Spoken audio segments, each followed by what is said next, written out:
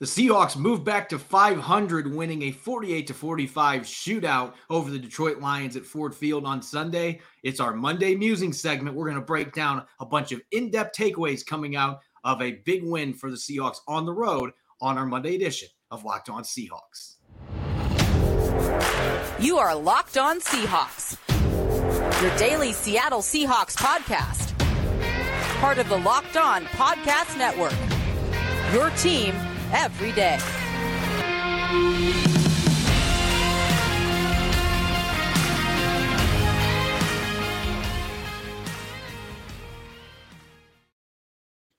Greetings, 12. This is Corbin Smith, your host for Locked On Seahawks. Joining me for our Monday Musings episode, my co-host in crime, Rob Rang. Hope all the 12s are still buzzing after that big win in Detroit yesterday. And thanks, as always, for making Locked On Seahawks your first listen 5 days a week. We greatly appreciate it. Geno Smith putting together maybe the best game of his NFL career in yesterday's win, and he's off to a historic start. We're going to revisit Seattle's quarterback decisions after 4 games and maybe give Pete Carroll and John Schneider a little bit of praise for the choice that they made here a quarter of the way through the 2022 season. We're going to answer your mailbag questions and our Monday Musings, in-depth takeaways on offense, defense, and special teams coming out of yesterday's thrilling 48-45 victory at Ford Field. This episode is brought your way by Prize Picks. Prize Picks is daily fantasy made easy. Pick 2 to 5 players, and if they score more or less than their Prize Picks projection, you can win up to 10 times your money on your entry. First-time users can receive a 100% instant deposit match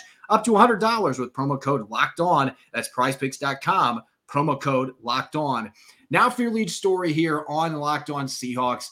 I know it's only been 4 weeks in the 2022 season since there's now 17 games, not quite to the quarter-way mark of the season, but Geno Smith continues to play at a very high level for the Seattle Seahawks. And looking back at the decision that Pete Carroll and John Schneider made, moving on from Russell Wilson in March, not going out and getting Baker Mayfield, not drafting a quarterback, opting to go with Geno Smith, who had been the backup for Russell Wilson the last 3 seasons. Rob, suddenly that decision is looking like a pretty wise one. In fact, you might want to give the Seahawks after 4 games an A- for how they orchestrated this. It looks like maybe Carroll and Schneider knew what they were doing here. Yeah, I think that there's so much credit to, kind of give a lot of people. I mean, if you want to give that credit to Pete Carroll or John Schneider or Shane Waldron or certainly Geno Smith, I think that the way that Seattle matches up with that 3 tight end sets and the fact that they are really taking advantage of Geno Smith's mobility, all those bootlegs, I mean, those are relatively easy passes, but again, that's giving off a credit to Shane Waldron there with the types of plays that he is making. But I think the one that you got to give the credit to mostly is number 7. Geno Smith is making some pinpoint passes. There's some Hall of Famers that have never had the efficiency that Geno Smith is throwing the football right now. Pete Carroll talked about it during the season, or the preseason, in which he said that maybe they've got to find themselves a little bit of a point guard. Well, my goodness, Gary Payton was not better at throwing passes and giving easy layups to his teammates than the way that Geno Smith has to this point. I mean, you can say what you will about the level of competition with the Detroit Lions specifically, and as you mentioned, Corb, I mean, this is only 4 games into the year, but my goodness, all those critics of Geno Smith, I think that right now they got to be eating a little bit of crow because Geno Smith has been terrific. Previously on Mondays, you and I, sir, have been talking about who are some of the quarterbacks that the Seahawks should be scouting right now. We've thrown that segment out the window because Geno Smith has forced our hand. I mean, he has played that well. So again, I think there's a lot of credit to be given out there, but none of whom deserve more than Geno Smith. Yeah, I think you got to give the player the credit after being a backup for the last 7 years and having such a long gap between starting opportunities and to play the way that he has. Obviously, week 2 in San Francisco was a struggle, still completed a high percentage of passes, but really there was just a rough game for the offense entirely, but played really well for the most part against Atlanta. And then yesterday, 320 passing yards, completing more than 75% of his passes, 2 touchdowns. He had 49 rushing yards and a touchdown. I mean, he was wheeling and dealing. He was scrambling. He was making smart moves at the line of scrimmage and calling audibles, including to one of those touchdown runs by Rashad Penny. I'm sure we'll get to more on that later in the show. But Just looking at where he stacks up right now, and nice little disclaimer from my Twitter feed here. Make sure you're following me at Corbin Smith NFL. But where Geno Smith stacks up to the rest of the NFL right now, Rob, he's 10th in passing yards. He's 5th in yards per attempt, 7.9. First, 77.3% completion rate. 6 touchdown passes, maybe not a great number after 4 games, but it's still tied for 5th with some players such as Aaron Rodgers. And his passer rating of 108 is just a couple ticks below Patrick Mahomes in 3rd place in the NFL. And to put this into perspective, those on YouTube, you're going to see a lot of graphics here that are going to showcase why Geno Smith is off such a quick start here for the Seattle Seahawks. But I mentioned that 77.3% completion rate. Rob, it is the highest percentage by a quarterback through his first 4 games in NFL history by more than a full percent ahead of Kyler Murray, who actually set that mark last season. And you look at the other players in the top 10, Drew Brees is on there twice, one of the all-time greats. Russell Wilson in 2020, that incredible start he had at the beginning when the Seahawks were letting Russ cook. And then you have Peyton Manning, his record-breaking 2013 season with the Denver Broncos. Phillip Rivers had a great year for the Chargers in 2013. Derek Carr, 2020, had a phenomenal season, maybe the best year of his career. You just look at all of these numbers and the big names on here. This is elite company for Geno Smith to have at the quarterback position after 4 games. And obviously not all of his numbers stack up compared to the rest with just 6 touchdown passes. But 77.3% after 4 games, and he's been throwing the ball a fair amount. Had a game with 40 pass attempts, 23 for 30 yesterday. I mean, he is just wheeling and dealing. And fun fact, Rob, 7 of the 9 other players in the top 10 were Pro Bowlers. 3 of them were either first or second team All-Pro selections. So those players that are on that list, generally, they were able to carry that play through the rest of the season and had strong seasons, some of them MVP caliber seasons. So not something to scoff at when we're talking about the start that Geno Smith has had here for Seattle. Yeah, I mean, and I don't expect that Geno Smith is actually going to be competing for MVP honors, All-Pro honors, Pro Bowl honors, frankly. But I also think that he has certainly proven himself that he's not just a backup that has suddenly been given this position. I think that he earned it through training camp.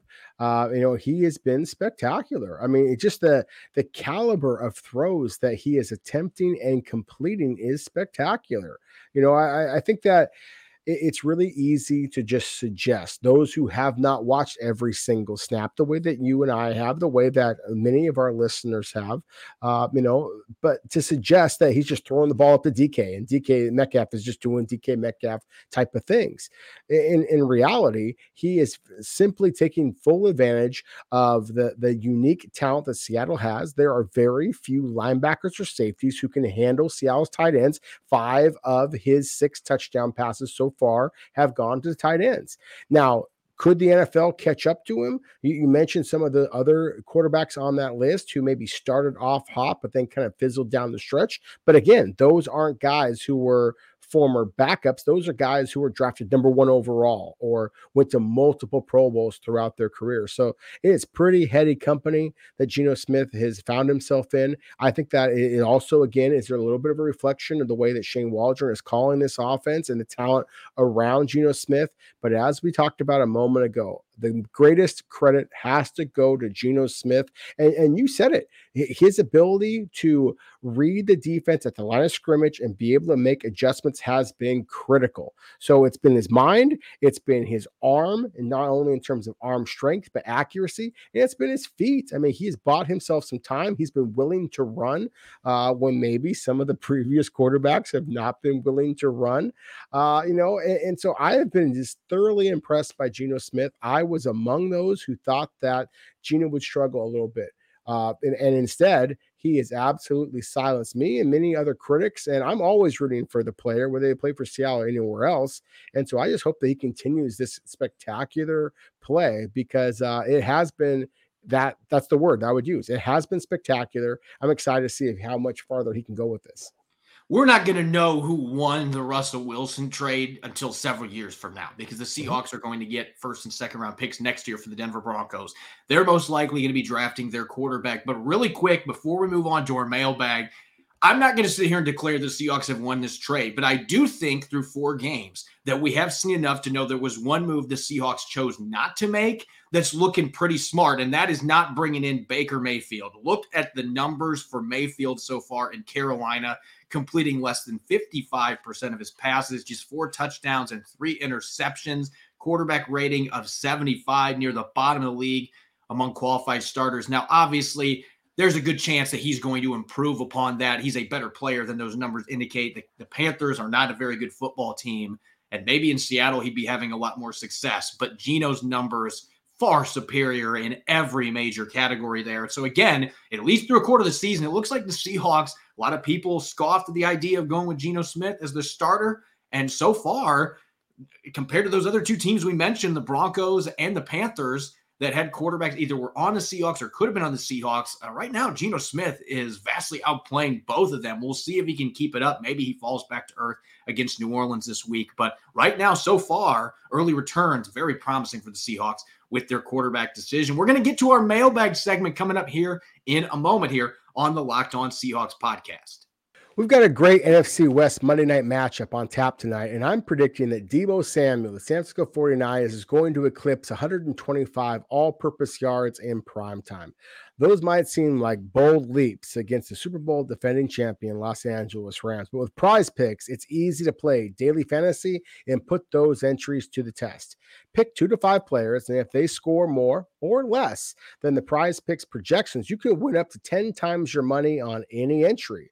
No competing against other people. It's just you versus their projections available. Prize Picks offers projections on any sport that you watch. This includes the NFL, NBA, Major League Baseball, NHL, PGA, college football, NASCAR, MMA, boxing, and more. You want to bet disc golf? You can do it. Entries can be made in 60 seconds or less. It's that easy. It's that safe. And it is that fast for withdrawals. Currently operational in 30 states as well as Canada. So download the Prize Picks app or go to prizepicks.com to sign up and play daily fantasy sports. First-time users can receive a 100% instant deposit match of up to $100 with the promo code LOCKEDON. So that means that if you deposit $100, Prize Picks is going to match you with another $100. If you deposit $50, Prize Picks is going to match that with $50. Don't forget to enter the promo code Locked On. Sign up now for instant deposit match of up to $100. You're listening to the Locked On Seahawks podcast, Monday Musings edition. I'm your host, Corbin Smith. Joining me as always, my co-host in crime, Rob Rang. Thanks to all the 12s out there for making Locked On Seahawks your first listen 5 days a week. We greatly appreciate it. As you mentioned, Rob, we've been doing a lot of college quarterback talk on Mondays, but it's been at the expense of our mailbag segment. A lot of our listeners have been asking, why haven't you been answering any of our questions? Well, we're sorry about that, and we're going to make up for it today with a Monday mailbag. Several questions from you, the 12s, coming out of yesterday's win in Detroit. Plenty of quarterback questions as well. So we're going to get to it. First question here directly for Rob, coming from Robin Solari, tweets, do you think they will add help to this defense in the way of trading or signing anyone? Cornerback seems good, but the rest of the defense, eek face emoji. And I think that sums it up perfectly for what we've seen these first 4 games. Well, I don't know that there's any specific players out there that we want to mention. I mean, Harvey Lange, a linebacker, was just released from the New England Patriots. And so if you want to pick on a position that I think of as an area of concern, then, I think that might be a player that you want to at least kick the tires on. There's some pass rushers out there that I think might be able to give you a little bit more boost in that regard. I watched the interview with Pete Carroll today, Corbin. I heard you kind of ask about Jamal Adams and how Seattle has adjusted their defense. I think that Seattle was anticipating that they would have a superstar pass rusher that obviously now they don't have. So I do think that Seattle is going to continue to look under every nook and cranny. You have to when you're giving up yards and points the way that Seattle is. But at the same time, I don't feel that there are any players available right now that are just so obvious possible Seahawk players. I think that what you're seeing on defense is the same thing that you're seeing at the offensive tackle position. You're seeing a youth movement. It's going to take time when you make this kind of transition. And so I'm excited to see if Seattle is going to be able to kind of right the ship the way that they have done several years now in a row. Yeah, we're going to have to see if they can get that second half mojo going. It's only week 4, though. And so it may be a little too early based on history for the Seahawks to start playing better defense. But fans can hope that it's going to happen earlier. Next question from Christopher tweets, do you see the Seahawks trading away a bunch of their corners at the trade deadline because we have a lot of them? So I have a definite answer for this. I don't see the Seahawks moving any of their corners right now because Tariq Woolen's playing really well, but based on what I've seen the last couple games, Mike Jackson's had his moments, but he also got picked on some yesterday, and the Lions were missing their top 2 wide receivers. So that's not necessarily encouraging. I didn't think Sidney Jones looked very good. The couple quarters that he played some snaps, his first defensive snaps this year, did not look necessarily like he did last year. Maybe he just needs more snaps to get back in a rhythm, but he didn't necessarily look good. But you believe in those 2 guys if they have to play for you. You've got Trey Brown coming back soon. Artie Burns has yet to play a game for the Seahawks.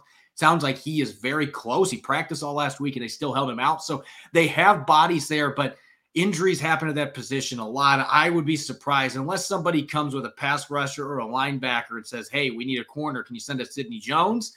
And then maybe John Schneider will listen. But right now, I don't think they're going to be in a rush to trade away any of that depth that they have because, quite frankly, it's refreshing. They haven't had much depth at that position the last couple of years. To have some now, I think, is a good problem to have. I don't know that John Schneider is going to be rushing to get rid of any of those players.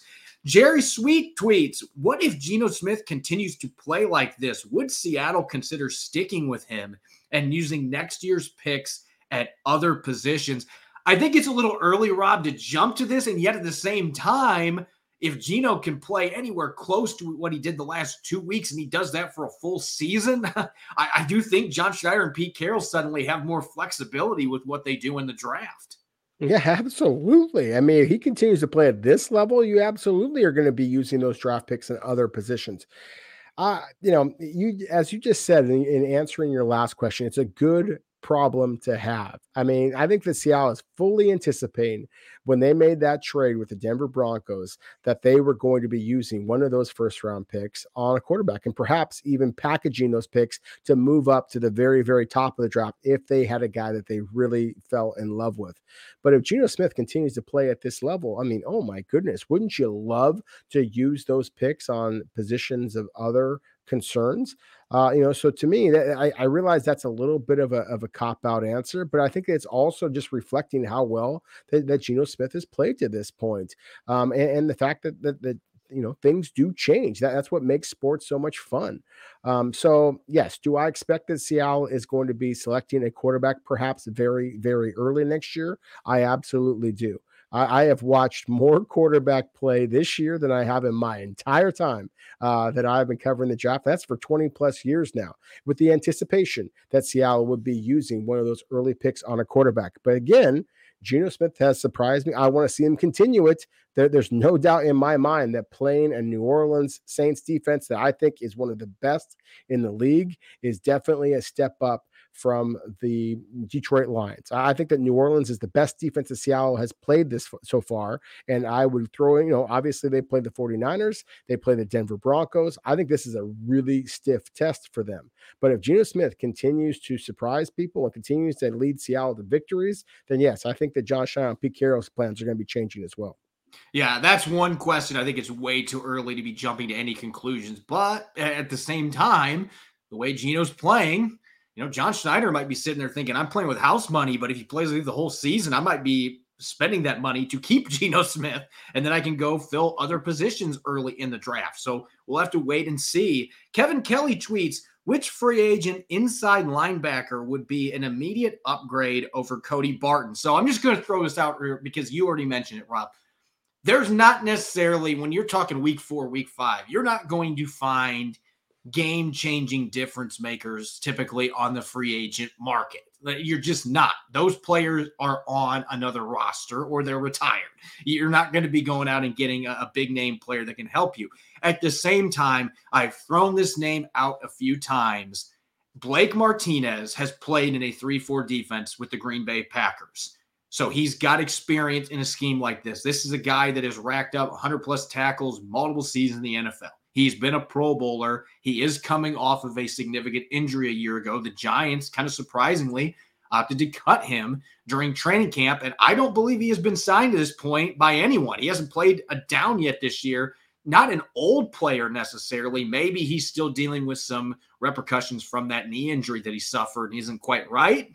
But that would be a name that I would have already brought in for a workout with the way that Barton has played the last couple of weeks, just to kick the tires a little bit and see where he fits. I'm going to throw another name out here. I know the question's about linebacker, but we mentioned the scheme stuff. And if Seattle is wanting to play nickel and dime packages where a safety can come down and play in the box, which Jamal Adams could have done easily with his skill set if healthy, Landon Collins is going to visit the New York Giants, who originally drafted him. He was a Pro Bowler and an All-Pro for the New York Giants. I don't think Landon Collins is in the prime of his career anymore, but Landon Collins is that linebacker type safety that can play in the box, can hit people. And I really think that's the strength of his game now, not necessarily covering people at his age now. Not an old player necessarily, but he's been in the league for a while. He's had some injuries. That would be a player if the Seahawks have an opportunity to bring him in. The Giants might sign him quickly and bring him back to New York. But if he leaves without a contract, I'm kicking the tires on that one because I think he could play the scheme that the Seahawks are wanting to do. Maybe not at Jamal Adams level, but he can play it at a high level still, even at this stage of his career. So I throw that name out there because if they're not wanting to play a lot of base defense and you're looking for a safety that can play like a linebacker, Landon Collins is easily the best one available that's still out there on the free agent market. Last question for you, Rob, coming from Javon tweets, do you think Seattle has an inherent advantage this weekend with New Orleans not having a bye week after playing in London? That's actually a really good question because typically when teams play overseas, they do have the next week off. The Saints don't have that luxury. They don't have that luxury, but of course, Seattle just traveled to Detroit and back. New Orleans lost on a doink, kind of a missed field goal at the very end there, so they easily could have had, a very successful week in London. So no, I don't think that Seattle has any type of advantage here. I think that it is a difficult week for the New Orleans Saints, but I also think that they are aggressive and angry and in need of a win. And they also did not have some of their absolute best players on that team participate in that game against the Vikings. They didn't have Jameis Winston, didn't have Kamara, didn't have Michael Thomas. I think the Saints are going to be very, very hungry for an opportunity to right the ship, so to speak. And so I think that this is going to be a very physical game, and Seattle had better buckle their chin straps. I don't think that Seattle has any advantages in this game, except for the fact, again, they are coming off the victory, and they have the quarterback who is playing as well as any in the entire NFL. And the last question for me coming from Brian tweets, when Trey Brown returns, do you put him at left cornerback to replace Mike Jackson, or is he in the slot? So, Rob, we actually kind of semi-explored this last week when Pete Carroll said that Brown was getting close to returning, at least to practice.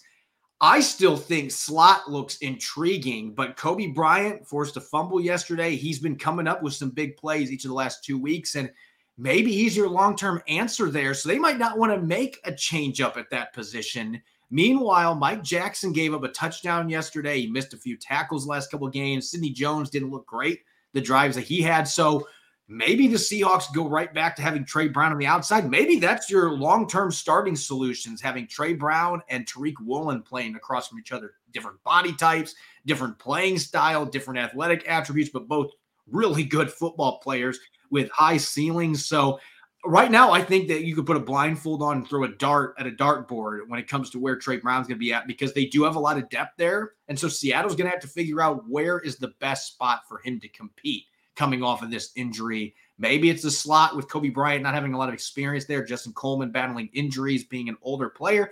Maybe it's on the outside if they're not happy with the way the left corners are playing. That's why they're doing a rotation. Pete wants to have a guy that plays all the snaps over there, but they had guys rotating at that position. That tells me he doesn't necessarily think he has a starter there yet. So that may very well be Trey Brown's position when he comes back. That's really a wait and see proposition, though. When we return, it's Monday Musings in-depth takeaway time. After yesterday's 48-45 win over the Detroit Lions, we're going to be looking at offense, defense, and of course, special teams coming up next year on the Locked On Seahawks podcast. If you haven't tried Built Bar Puffs yet, you are depriving yourself of one of life's greatest joys. And guess what? There's a new flavor. Ready, delicious, indulgent cookie dough covered in chocolate. That's right. Built has done it again. Chewy texture, real cookie dough chunks, and of course, cookie dough chunk puff covered in 100% real chocolate. You get all the joys of eating cookie dough without the hassle of making it. Plus, it's healthy for you. 160 calories and a whopping 15 grams of protein in them. Run to Built.com to snag a box for you and the family. It'll be the perfect treat, or you can find a really good hiding place like I like to do and just hoard them for yourself. What's great about Built is that all their bars are made with collagen protein, which your body absorbs more efficiently and provides tons of health benefits. Eat something that tastes good and is good for you. You are going to love the new cookie dough chunk puff. Whether you need a snack for your workout, a late night treat, or just need to grab a quick bite, Built is the perfect protein bar, and they taste better than a candy bar. Go to Built.com and use the promo code LOCKEDON15 and get 15% off your order. Again, that's LOCKEDON15 at Built.com for 15% off your next order. You're listening to the Locked On Seahawks podcast, Monday edition. This is your host, Corbin Smith. Glad to have my co-host in crime, Rob Rang, joining me as always. Thanks to the 12s for making Locked On Seahawks your first listen 5 days a week. And for your second listen, don't forget to listen to the Peacock and Williamson podcast. Matt Williamson, as well as Brian Peacock, the two of them breaking down everything going on in the NFL in under 30 minutes, is available on YouTube and all other major podcast platforms. All right, Rob, Monday Musings time. We've had a chance to look back at the film from yesterday's track meet at Ford Field, the Seahawks winning 48-45. Not a lot of defense in this game. There were a few big plays on the defensive side of the football, particularly for the Seahawks, but mostly it was a back and forth, offenses doing whatever they want type of affair. Let's get to our Monday Musings, our in-depth takeaways after reviewing the film. Let's start on offense. Rob, what's the first thing that jumps out to you looking at the way this offense played, clicking on all cylinders, and probably should have put up 51 points in this game? Yeah, I think, again, we talked about Geno Smith before, and that would be my number one takeaway is just how masterful that Geno Smith has been. But again, because I already mentioned it, that I'm going to switch over to the position that I really think that Seattle has done a terrific job of getting involved, and that is specifically talking about that three-headed monster at the tight end position.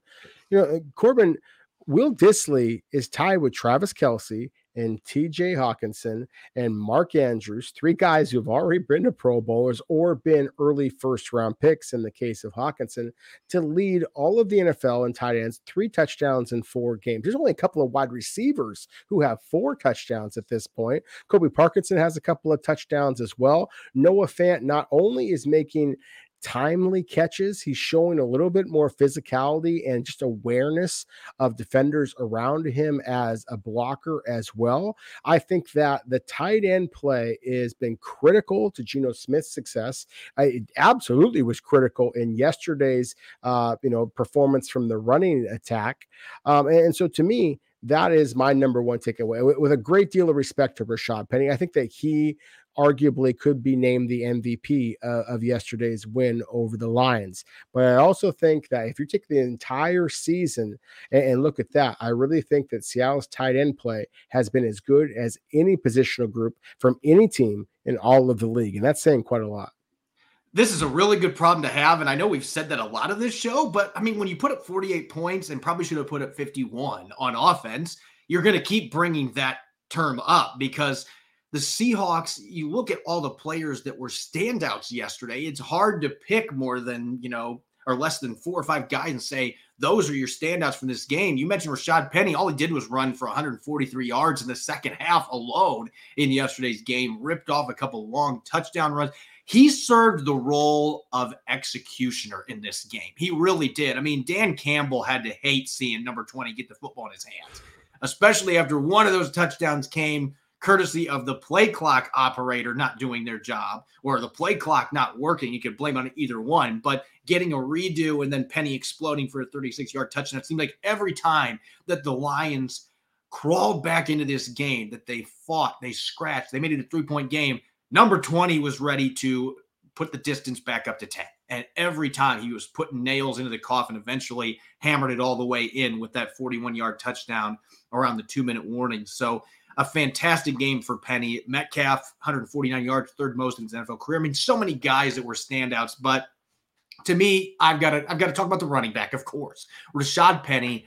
I'm just going to say this right now. To me, this is not a hot take. The stats back it up. He is undisputably the number one most dynamic, dangerous running back in the NFL. There is not a player in the game right now, when healthy, that's obviously the big caveat with Rashad Penny, but there is not a running back in the NFL that is more dangerous and more likely to take any handoff and wind up in the end zone. And I've got stats here to break it out here. This is the last 2 years, Rob. Rashad Penny, looking at the players with the most runs of 12 or more yards, Penny is 8th on that list with 22. And by the way, he's played like half the games that a lot of guys on here have. And there's 3 quarterbacks. That tells you the era that we're playing in now in the NFL. But look at this, 26.73 yards per attempt on these 22 runs of 12 or more yards. That is easily the highest mark in the league. And oh, by the way, Robbie also leads the NFL with 6 rushing touchdowns on these long runs. So not only is he as dynamic as anyone in the NFL when it comes to getting these big chunk plays, but he knows how to find the end zone at the end of these two. When he's 230 plus pounds, he was clocked at almost 21 miles per hour on one of his touchdowns yesterday by NFL Next Gen at 230 plus pounds. That just is not fair. So I'm just going to say it right now. He is the most dangerous back in the NFL. When he gets the ball in his hands, he can take it the distance. We hear that time and time again with all the great athletes in the backfield. But stat-wise and film-wise, he is the most explosive back in the NFL right now. No, I agree with you. I mean, again, I think that kind of goes part and parcel with what we're talking about, the tight end position. That's one of the things that I think is really helping Seattle's offense, kind of continue to evolve.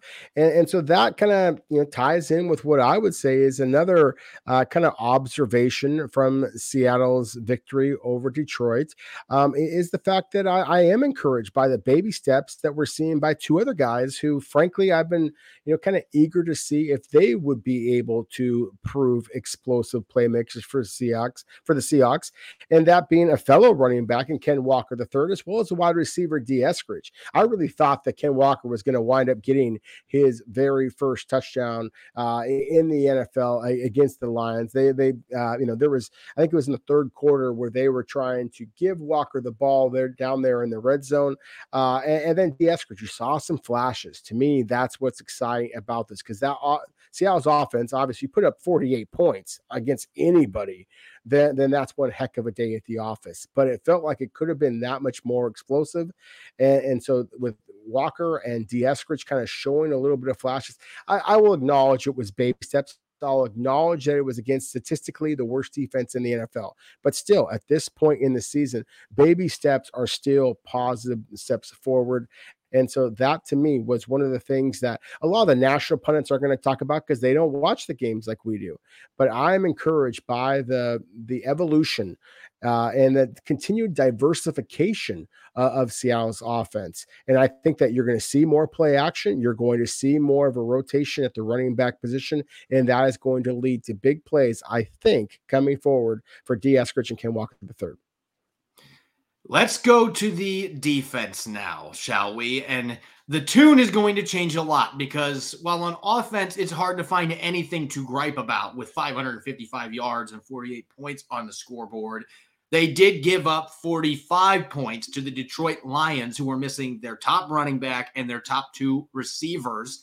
They had 2 3-and-outs to open the game, and yet they gave up 9 points on those 2 drives. And not all that was their fault, as we'll get to here in a little bit. But I'm just going to say this. You and I probably view this a little bit differently. When you give up 45 points, there's not much to be happy about on defense. But oddly enough, I actually am more encouraged coming out of this game than I was the Falcons game last week. because it felt like, aside from a couple of runs, that the run defense was much better. They still had a couple breakdowns that they absolutely have got to get cleaned up. You gave up 51-yard touchdown run, but you take that out of the equation. I thought most of the game they did a good job against Jamal Williams and bottled him up. They only missed 6 tackles, which is a big upgrade over what they've had the first 3 games. Those missed tackles came at the worst possible times, and one of them being that 51-yard touchdown run. They had 2 missed tackles on that play alone. So there's still some run fit issues. You still got to clean the tackling up, get a little bit better there. But you had a pick 6. You had a forced fumble that you generated. There were a few flashes with the pass rush. It just seems like they can't stop shooting themselves in the foot. The untimely penalties or giving up a fake pass punt conversion for a first down. Just little things like that. And then your punt returner fumbles, and then you're back on the field, and the Lions are almost in the red zone. You give it a touchdown the next play. Like, there's some things that are going against them from a luck standpoint, but there's so many things they got to clean up. And yet at the same time, it felt like they were a lot closer on a lot of the big plays they gave up. It just feels like they're getting closer to having this righted, even though the numbers and some of the tape doesn't suggest that. There's a lot to not be happy about, but I guess I'm more optimistic after watching the film that they are making progress. And there were some positive signs yesterday, despite all the yardage and points that they ended up giving up.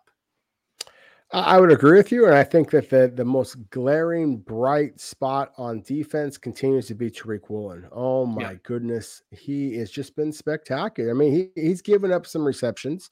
There are times where he doesn't locate the football quite as quickly as I would like, but it just seems like this guy is making plays game after game, whether it be the block kick, whether it be the pick 6 here recently. I think that we got to start talking about defensive rookie of the year honors for Tariq Woolen at this point, and he's not going to get that type of attention nationally speaking. He's going to, or if he is, then he's going to have to continue to make big plays, pick 6 type of plays, because again, with Seattle's defense giving up the points that they are, no one nationally is going to be looking at a cornerback, which is the most rare of positions to actually earn the hardware when it comes to defensive rookie of the year. But at the same time, Tariq Woolen has been absolutely spectacular. I'm really excited to see what he is able to do moving down the stretch. And I would actually extend that to all of Seattle's rookies. We talked a lot about the tackles. We talked a lot about Kobe Bryant,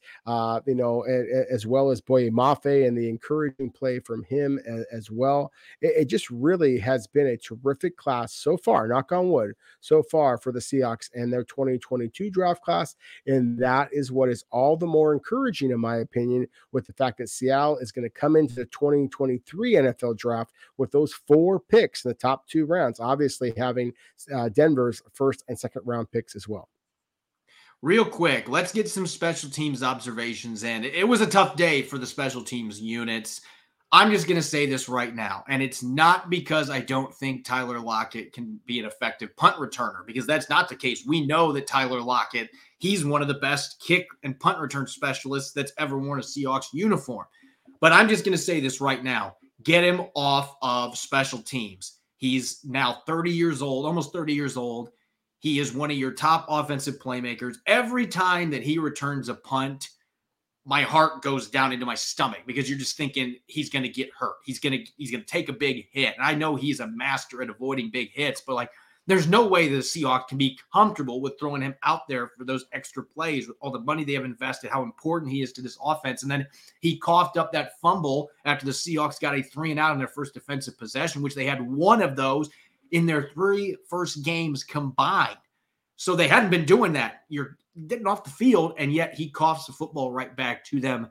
I just think that's all the more reason now. Okay, that was a mistake, not the end of the world. You're still one of our best players, but let's put somebody else back there, whether that's D. Eskridge, or if you make Derek Young active and he becomes your punt returner, find some other special teams roles for him.